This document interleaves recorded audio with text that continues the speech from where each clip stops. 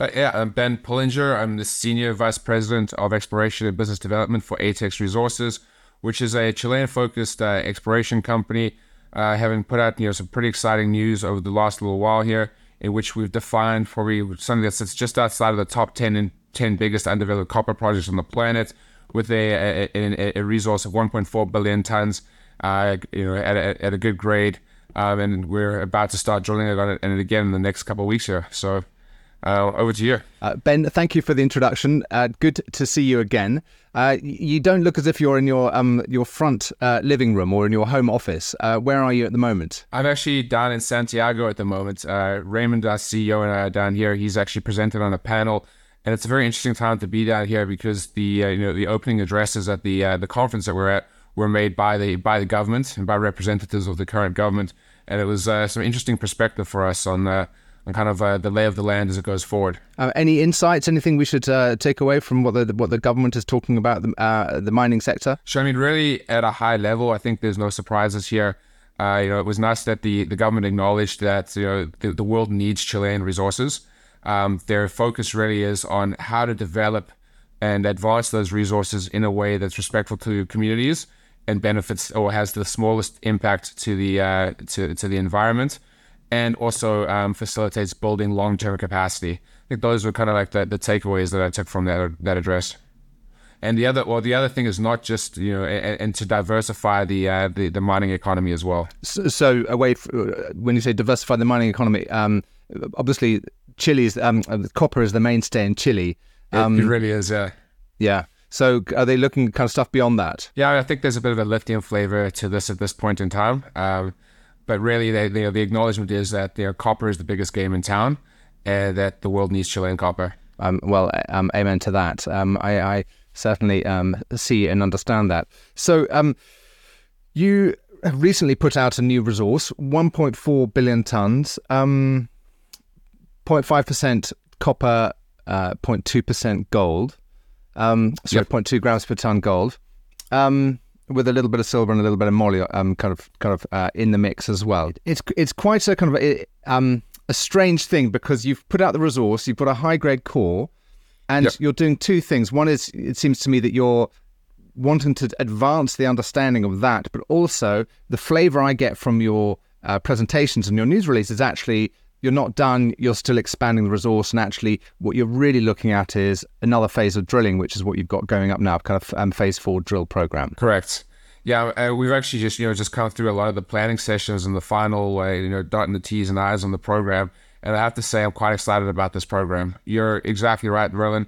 We haven't hit the edges of the system yet, and we think that there's more to give, and I think that the drill program that you'll see roll out here over the next few months is really a continuation on what we've done in the last few drill programs, which is, continue to focus on delineating that high-grade core, especially now that we've discovered the western trend as well. You referred to the high-grade core in the resource, which is the 200 million tons. That's really all in the central trend. We're planning to put some more holes into the western trend, which we think could be, a similar scale and size and grade as the central trend. But also, we've expanded the system out to the west, out to the north. It's open to the south, open to the east. We really still haven't hit the limits. So, the game plan continues to be grow the inventory, grow the size, grow the scale of the bigger mineralized corridor, but really start to now define those high-grade trends over the next 2 drill programs, which will take us from 2024 to kind of beginning of 2023 to the beginning of 2025. Tighten up the drill spacing in there. Hopefully, we can get some of that material into a higher resource category by the next time we put a resource out, and then use that to underpin the first economic study on this project in a few years. Okay, so a combination of infill to maybe give greater certainty around some of the intercepts you've got already, and exactly. Then continue to kind of look for the edge of the mineralized envelope. I mean, remember, if we're conceptually looking to advance this with the idea that it will be mined from underground in a bulk mineable situation, right? So really, it's that confidence that we want in the high grade core and potentially the core of the western trend as well, that are really going to be the economic engines to the system over time.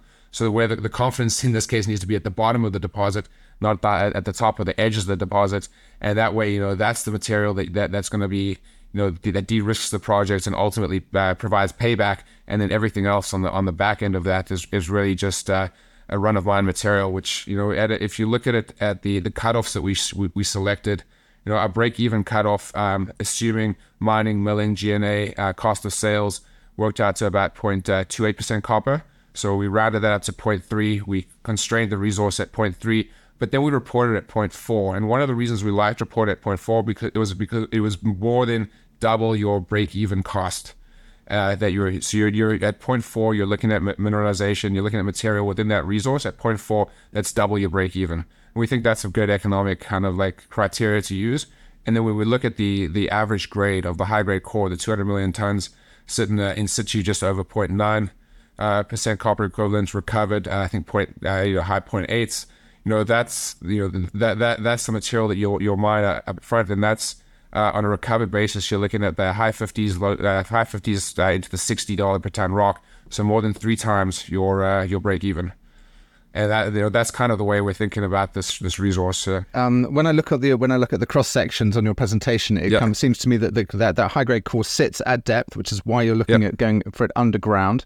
Presumably, I eyeballed it in around 500, 600 meters to kind of the top of the high grade. Is that about right? Nailed it. So it's a little deeper than that, but this is one of the key things about this. It's not just necessarily that the resource lends itself so well to be in an underground exploitable situation. It's that the geography works out really well. So you've got these 2 ridges. We drill obviously from the top of the ridge, which is 700 meters above the top of mineralization.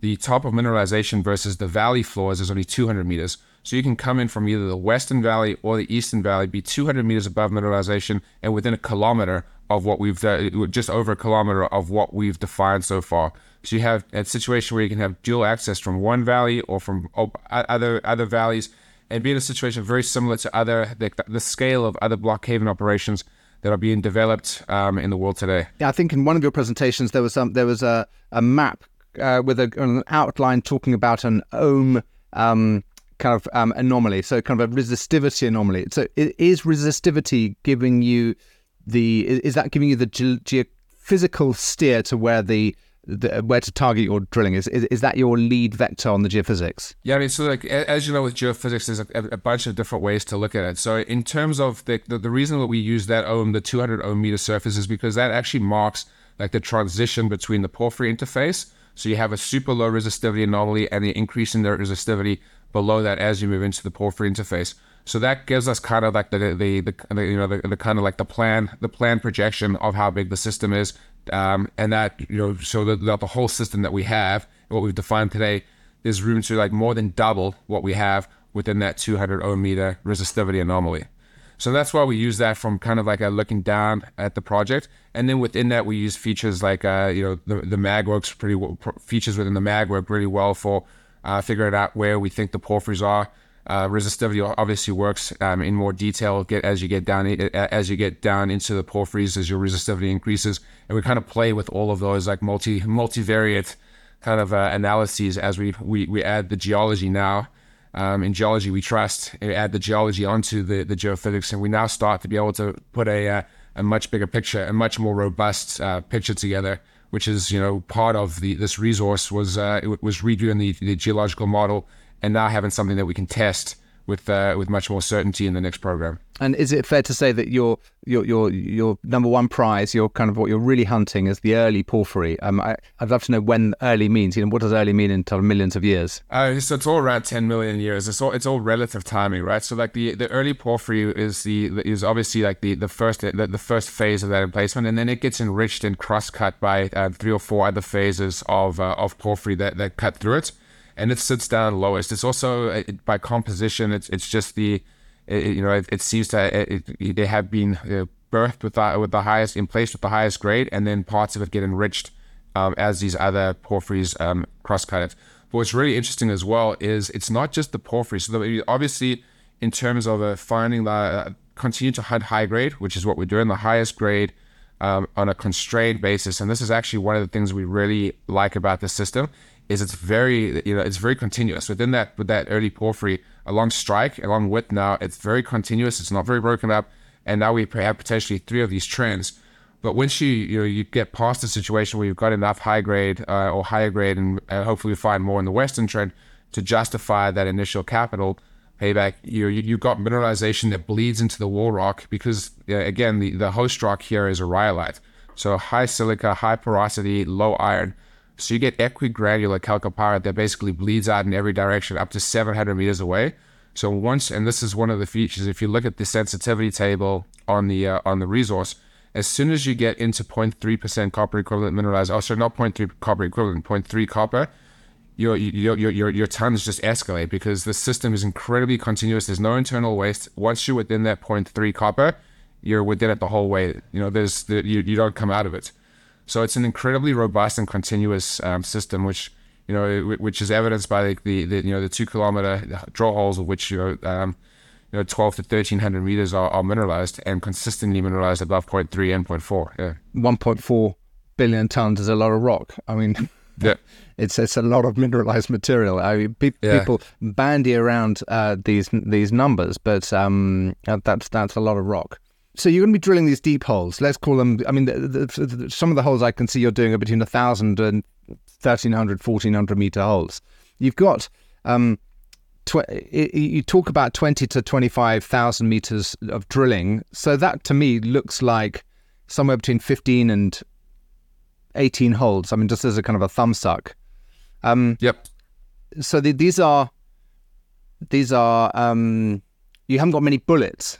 You got to put them in the right place. So I mean, one of the things we really have that working to our advantage was the adoption of A, finding the right contractor, and B, the adoption of directional drilling on this program. Because to your point, actually, if we're drilling some of these holes from surface, our deepest hole now is 2,250 meters, where we stop. But those holes now are infrastructure for us. So we can now come off any of those holes, and we proved it in hole 11, where we put hole 11A and 11B. They came out of a hole that was drilled by Hochschild in 2013. So, these holes are all open. The ground conditions are really good. And we can actually use all of these holes as infrastructure to save ourselves, 900 to 1,000 meters on every hole, depending on what we want to hit. But also we can turn those drill holes in every direction. So the more we actually drill, the more efficient we get. A really good example of that was the last program we ended up drilling, I think 12,500 odd meters. But the effectiveness of that, and the effective meters, if you added in the distance to surface, would be closer to 16,000. So that's a few months of drilling, a few months of fuel. That's a few months of camp.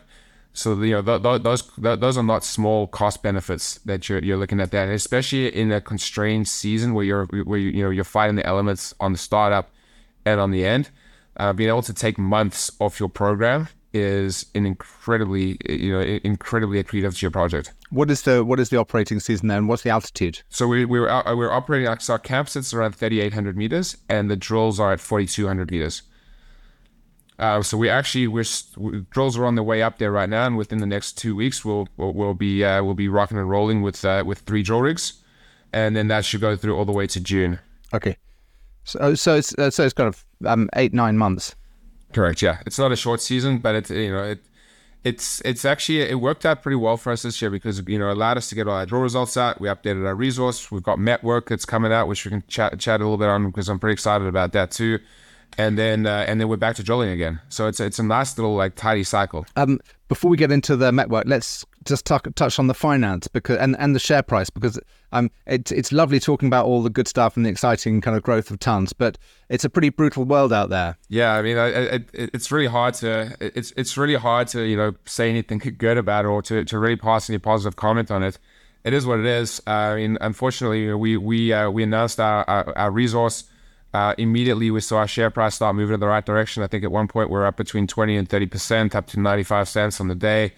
And then we just got faced with a wall of liquidity, right? And unfortunately, that was just a macro decision made by a large fund who cycled out of a bunch of names on the same day, and it hurt us. And now we have to rebuild from where we are, but with a much stronger company, with much more resilient resource.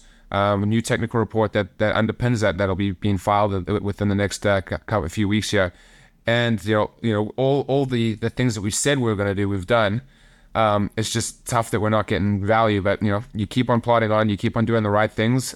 You can't time the market, but you can you can execute on what you say you're going to do, and that's what we hope to be able to keep doing. Talking about timing, I see that you put out you entered into a credit facility with some of your existing shareholders on a 2-year loan in July and then the results came out in September, and I know it's been awful timing, or awful resource markets, but since July the share price has come off from pretty much 117 to 63 cents. It's been a. Could you just tell me a little bit about the motivation, the philosophy behind that credit facility? Because it just seems a bit strange from where I'm sitting. Yeah, I mean, I think it addressed a few problems that we had at the time. One of them is that there were people out there that were front running or assuming that we needed to raise equity, and that was creating downward pressure on the stock. We knew we had to get this updated technical report out. We knew we had draw holes that needed to come out. We still hadn't put out the last draw holes at the end of the program. So what this was really designed as was a really friendly piece of paper. And when you look at the terms, like a 6% interest rate, 2-year term, no penalties on early payback. It really is about as friendly as you can get, and it was always meant to be a stopgap, right? The intent at the end of the day was we get the value that we think we can. I hate to compare yourselves to others or ever say that you're cheap.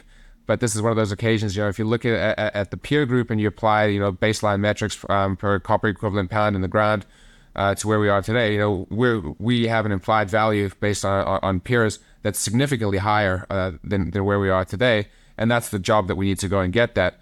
But the whole point of that facility was to be that stopgap. Once we get to $1.30, there's warrants attached to that would actually pay for that if those are exercised. Actually pay for that facility. So it's kind of the mechanics of it in an upward value creating world work really nicely. The nice thing is we still got another about a year and a half on that facility, and the job really is for us to get out there, get these drills going again, get results coming out, and get that share price moving in the right direction. I think a lot of the pressure, the downward pressure, is now out of it, and we really just need to build that momentum again. You've touched on a lot of the exploration upside, in terms of expanding. You're also, your business hat is exploration and corporate development, and you must be having those internal discussions about how do you skin this particular cat, because there are ways you can advance it on pure equity. You've done a little credit facility. Presumably, those supportive shareholders would come in for the capital raise to help pay back the loan. So, in a sense, that's let's call that a hybrid equity instrument. Can you give me a sense of the flavor of discussions? I'm not going to put you on the spot for a definitive answer, but you must be debating internally strategic partners. Block caves are big capital items. These are big things. How does that conversation go between you and Raymond when you're around the bar in Santiago? Look, I mean, I think this conversation actually goes all the way through to our shareholders. It's like you have to take a look when you're on a whale. You have to take a look at what you can and can't do, right? And fundamentally, we have access to capital. We've got great shareholders. We can explore very efficiently, and we've done a really good job at, I think, advancing this project in a timely manner that I think has surprised some people as to how quickly we've been able to do this. And that's really a combination of the right people in the right places, and also getting the right contractors and the right partners, right? And that really set us up on a path where we can move things forward. At the end of the day, when, as you mentioned, projects like this, they become exercises in moving equipment, moving people, building infrastructure. And those are not things that we intrinsically have and can do. So these are things that we'd look to have partners come along and join us on that ride. Especially when you look to our neighbor to the north, the El Cerro project. It's a Antofagasta and Barrick joint venture. They're drilling. I think they actually just got our drill contractor in there as well. So we're growing the area. But when you look at them on a consolidated basis, this becomes a 6 to 10 billion ton camp between these two projects, and with a lot more. I don't think either of us has fully defined our system yet either. And so if you look at the spine of the Andes in terms of all the big camps, got Vicuña filling the northern part of that gap that sat between El Teniente and Chuqui, and now you've got this Valeriano and El Cerro cluster coming together as well. There's not a lot of places in the world that you can put that much copper together in still, I'd say, the best copper mining jurisdiction on the planet. And the long and the short answer is that we will need partners. We would love to have the right partners who can consolidate that district and do all the infrastructure, people, earth moving stuff that we can't. So if I read that back, if I kind of assimilate the kind of quite a lot of information, essentially you're saying that it's a big boys playground, and you're going to need a partner at some stage, but you like your chances on the exploration in the near term. Correct. I mean, I think there's never a right or wrong time to have the right have conversations with the right partner. And it's just about making sure that the entry, everyone gets value on that entry, and everyone can see what the longer term game is. So I think now having this resource out, which we're quite happy with, and we think is a very robust and in some ways even conservative representation, of what we think we have there. I think it allows people to have a better look at us and see whether or not they want to jump on board and partner with us in this. In a sense, I can see the kind of the long-term value with these holes that you're drilling and the start of the drilling campaign. And what are going to be the near-term catalysts that people fresh to the story can say, oh, look, they've done what they said they were going to do. This is what's the kind of the short to medium-term news flow that you'll be looking to put out? Yeah, I mean, so again, just going back to that theme of a little bit of conservatism, we're wrapping up the metallurgical test work, and it was quite a good program. We sent out three composites to a lab in Kamloops, run by some really good guys. The results, the kind of the prelim high level results that came out of that work were actually what we used in the recoveries in the resource. And the kind of like the finessing and the finalizing of the work, I actually think we'll be able to show some improvement to that. Again, the underlying system is just very clean, and the goal here is to show that this system can produce a premium concentrate with no deleterious elements that can go anywhere. So I think that news is that's a nice de-risking piece of news that should be out in the next few weeks. Then obviously filing the technical reports so everyone can see kind of how this all came together. And then, along with that, we will be announcing that we've started drilling, and we've got 3 drill rigs turning. The other thing about that, Merlin, is, and this is where we left the project at the beginning of this year, or in May this year, is hole 24, which is the last hole that we pulled out of. It's already sitting at 312 meters at 1% copper equivalent, with about 400 meters to go in that hole. So that'll be the first hole we look to try and finish, push that extra 400 meters and see how far we can keep it going. Because that has the potential to be the biggest high grade kind of like in around 1% mineralized intersection we have on the project.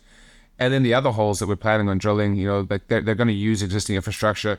So we're trying to generate good news flow early on in the program without having to wait kind of for having to start a hole from surface, and then kind of phase how we move out from continue to drill those high grade trends like the western trend and the central trend, and then push out the edges of the system, but in kind of a synchronized way, so that we're always balancing risk and reward, without having too much risk on these, as you said, on these very long drill holes in the beginning of this program. I did note hole 24 as something to ask about, because I wasn't sure where it.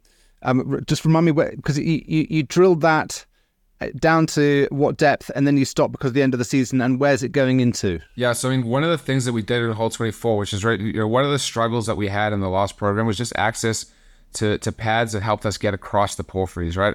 A lot of the holes that we've drilled, even with the oriented, the directional drilling, have been really kind of like near vertical, whereas what we were able to do with 24 is we're able to push it down, I think at 70 degrees, and then flatten it out to almost 60 degrees. So it's getting a much better slice. It's getting a very good kind of profile across the central trend. It entered the central trend 70 meters ahead, up hole of where we were expecting it to be. And it now, like at the bottom of the hole, it's sitting between holes 17 and 14. And as I said, with about 400 meters left planned on the hole. And when you look at the sections, we don't actually really know at that depth where that eastern contact is either. So there could be some very positive surprises there as well. But it's a very strong hole. It looks spectacular. and I can't wait to see the next few runs of core coming out the ground and getting that hole finished. So just by way of summary, it's drilling from the west across from the central to the east, and it's giving you lateral coverage of the central porphyry. Exactly. And in a better profile than we've had before. And this is something I think you'll see more of in this drill program is try to get across these porphyries and get better profiles. Good, Ben. Thank you very much for the update. My pleasure. I would love to see the let's talk about the Met test work and the and kind of how the drilling is going on as you go through these big porphyries are so interesting. I note that kind of 10 million years old is kind of right in the middle of the Miocene, which is kind of the productive, the fertile. It's where you want to be, yeah. Yeah, it's where you want to be. So that's good stuff. Enjoy your time in Santiago, and thanks again. Thank you guys, as always, for having us. It's always a pleasure, and look forward to our next chat.